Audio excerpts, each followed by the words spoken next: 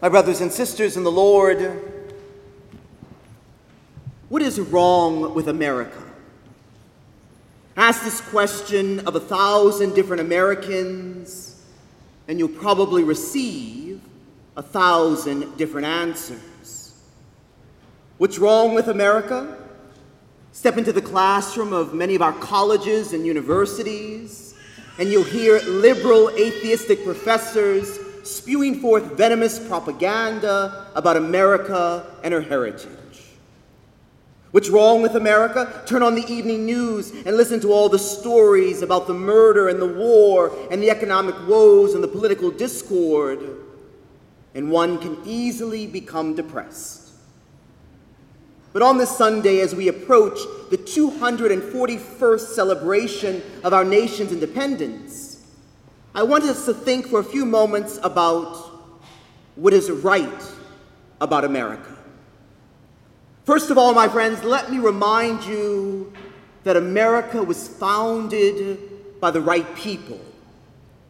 In the summer of 1787, representatives met in Philadelphia to write the Constitution of the United States. After they had struggled for several weeks and had made little or no progress, 81-year-old Benjamin Franklin rose and addressed the discouraged men who were about to adjourn and go home. Here are Ben Franklin's words to the assembly. In the beginning of the contest with Britain, when we were sensible of danger, we had daily prayers in this room for divine protection. Our prayers, sirs, were heard and were graciously answered. All of us who were engaged in the struggle must have observed frequent instances of a superintending providence in our favor.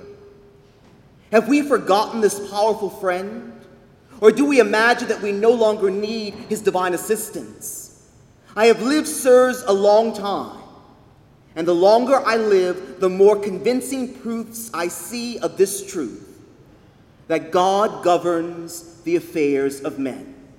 And if a sparrow cannot fall to the ground without his notice, it is probable that a nation cannot rise without his aid. One of the first official acts of our very first president was to designate a national day of thanksgiving.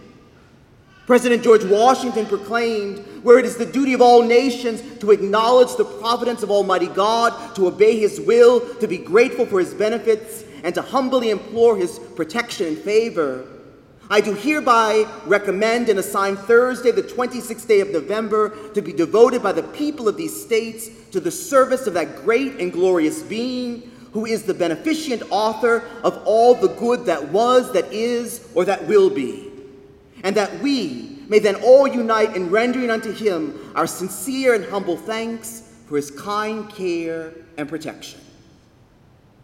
Many years later, our 16th president, Abraham Lincoln, said, and I quote, "It is the duty of nations, as well as of men, to own their dependence on the overpowering rule of God, and to recognize the sublime truth announced in the Holy Scriptures and proven by all history, that those nations are only blessed whose God is the Lord."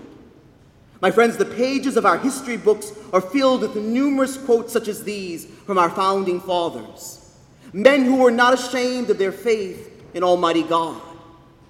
Had America been founded by godless men, this nation would have never risen to greatness. As Psalm 33:12 says, "Blessed is the nation whose God is the Lord, the people he chose for his inheritance." Yes, my brothers and sisters, America was founded by the right people. But there's something else that is right about America, and it is this: America was also founded for the right purpose. When we Americans look back on our humble beginnings, we usually point to that little band of sea-weary travelers that landed in 1620 on Plymouth Rock. We have come to refer to them as the Pilgrims. Those pilgrims did not come here primarily because of economic reasons or political reasons. They came here primarily, my friends, for religious reasons. Believing that the Church of England had strayed far from the Word of God, the 100-plus pilgrims boarded the Mayflower and made a perilous journey across the Atlantic, to lay the groundwork for a new nation where they could worship God accordingly. When they arrived at Plymouth Rock, they drew up what is now referred to as the Mayflower Compact. In the document, the Pilgrims stated, "In the name of God, amen. We whose names are underwritten have undertaken for the glory of God and the advancement of the Christian faith a voyage to plant the first colony in the northern parts of Virginia." My friends, it has been about 397 years since those Pilgrims landed at Plymouth Rock. Over half of the 102 pilgrims aboard the Mayflower never survived the first winter.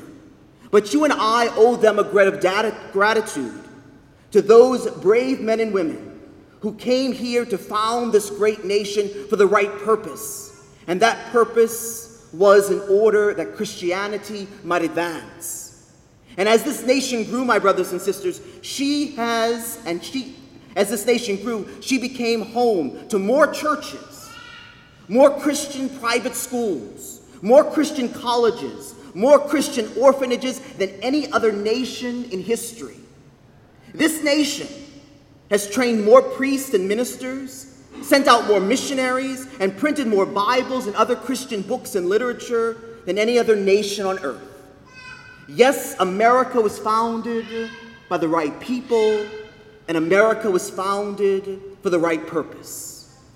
And thirdly, my friends, let us remember that America was founded on the right principles. Listen to these words of one of our great founding fathers, Noah Webster. "The moral principles and precepts contained in the scriptures ought to form the basis of all civil constitutions and laws. All the miseries and evils which men suffer from, vice, crime, ambition, injustice, oppression, slavery, war, proceed from their despising or neglecting the precepts contained in the Bible." Let us suppose that you turned on the evening news, my brothers and sisters, and you heard Lester Hall or Scott Pelley or one of the other individuals report the following. Today, in a shocking development, the Chief Justice of the Supreme Court of the United States announced that it is our duty as a Christian nation to select and prefer Christian men as our rulers. What do you think the reaction would be in our country to such an announcement?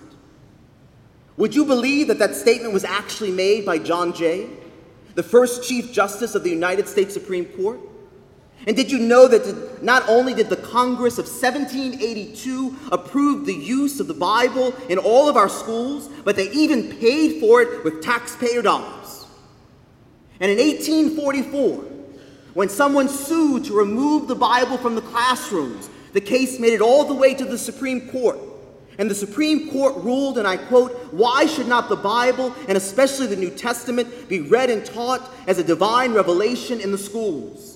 Where can the purest principles of morality be learned so clearly and so perfectly, if not from the New Testament?" My friends, we must never forget that America was founded upon by Christian principles, the same principles we preach from our pulpits and teach in our classrooms. And this is one of the things that is right about America. And so, my brothers and sisters, if America was founded by the right people, and founded for the right purpose, and founded on the right principles, why are there so many things wrong with America today? The answer, my friends, is obvious. There came a time in our nation's history when we stood by and we allowed the wrong people who live by the wrong principles to use this nation for their own wrong purposes. And now this once great nation reaps what it has sown. Is there any hope for America? And if so, who or what is that hope? My friends, you and I know the answer to that question. Because the only hope for America is Jesus. The only hope for our country is Him.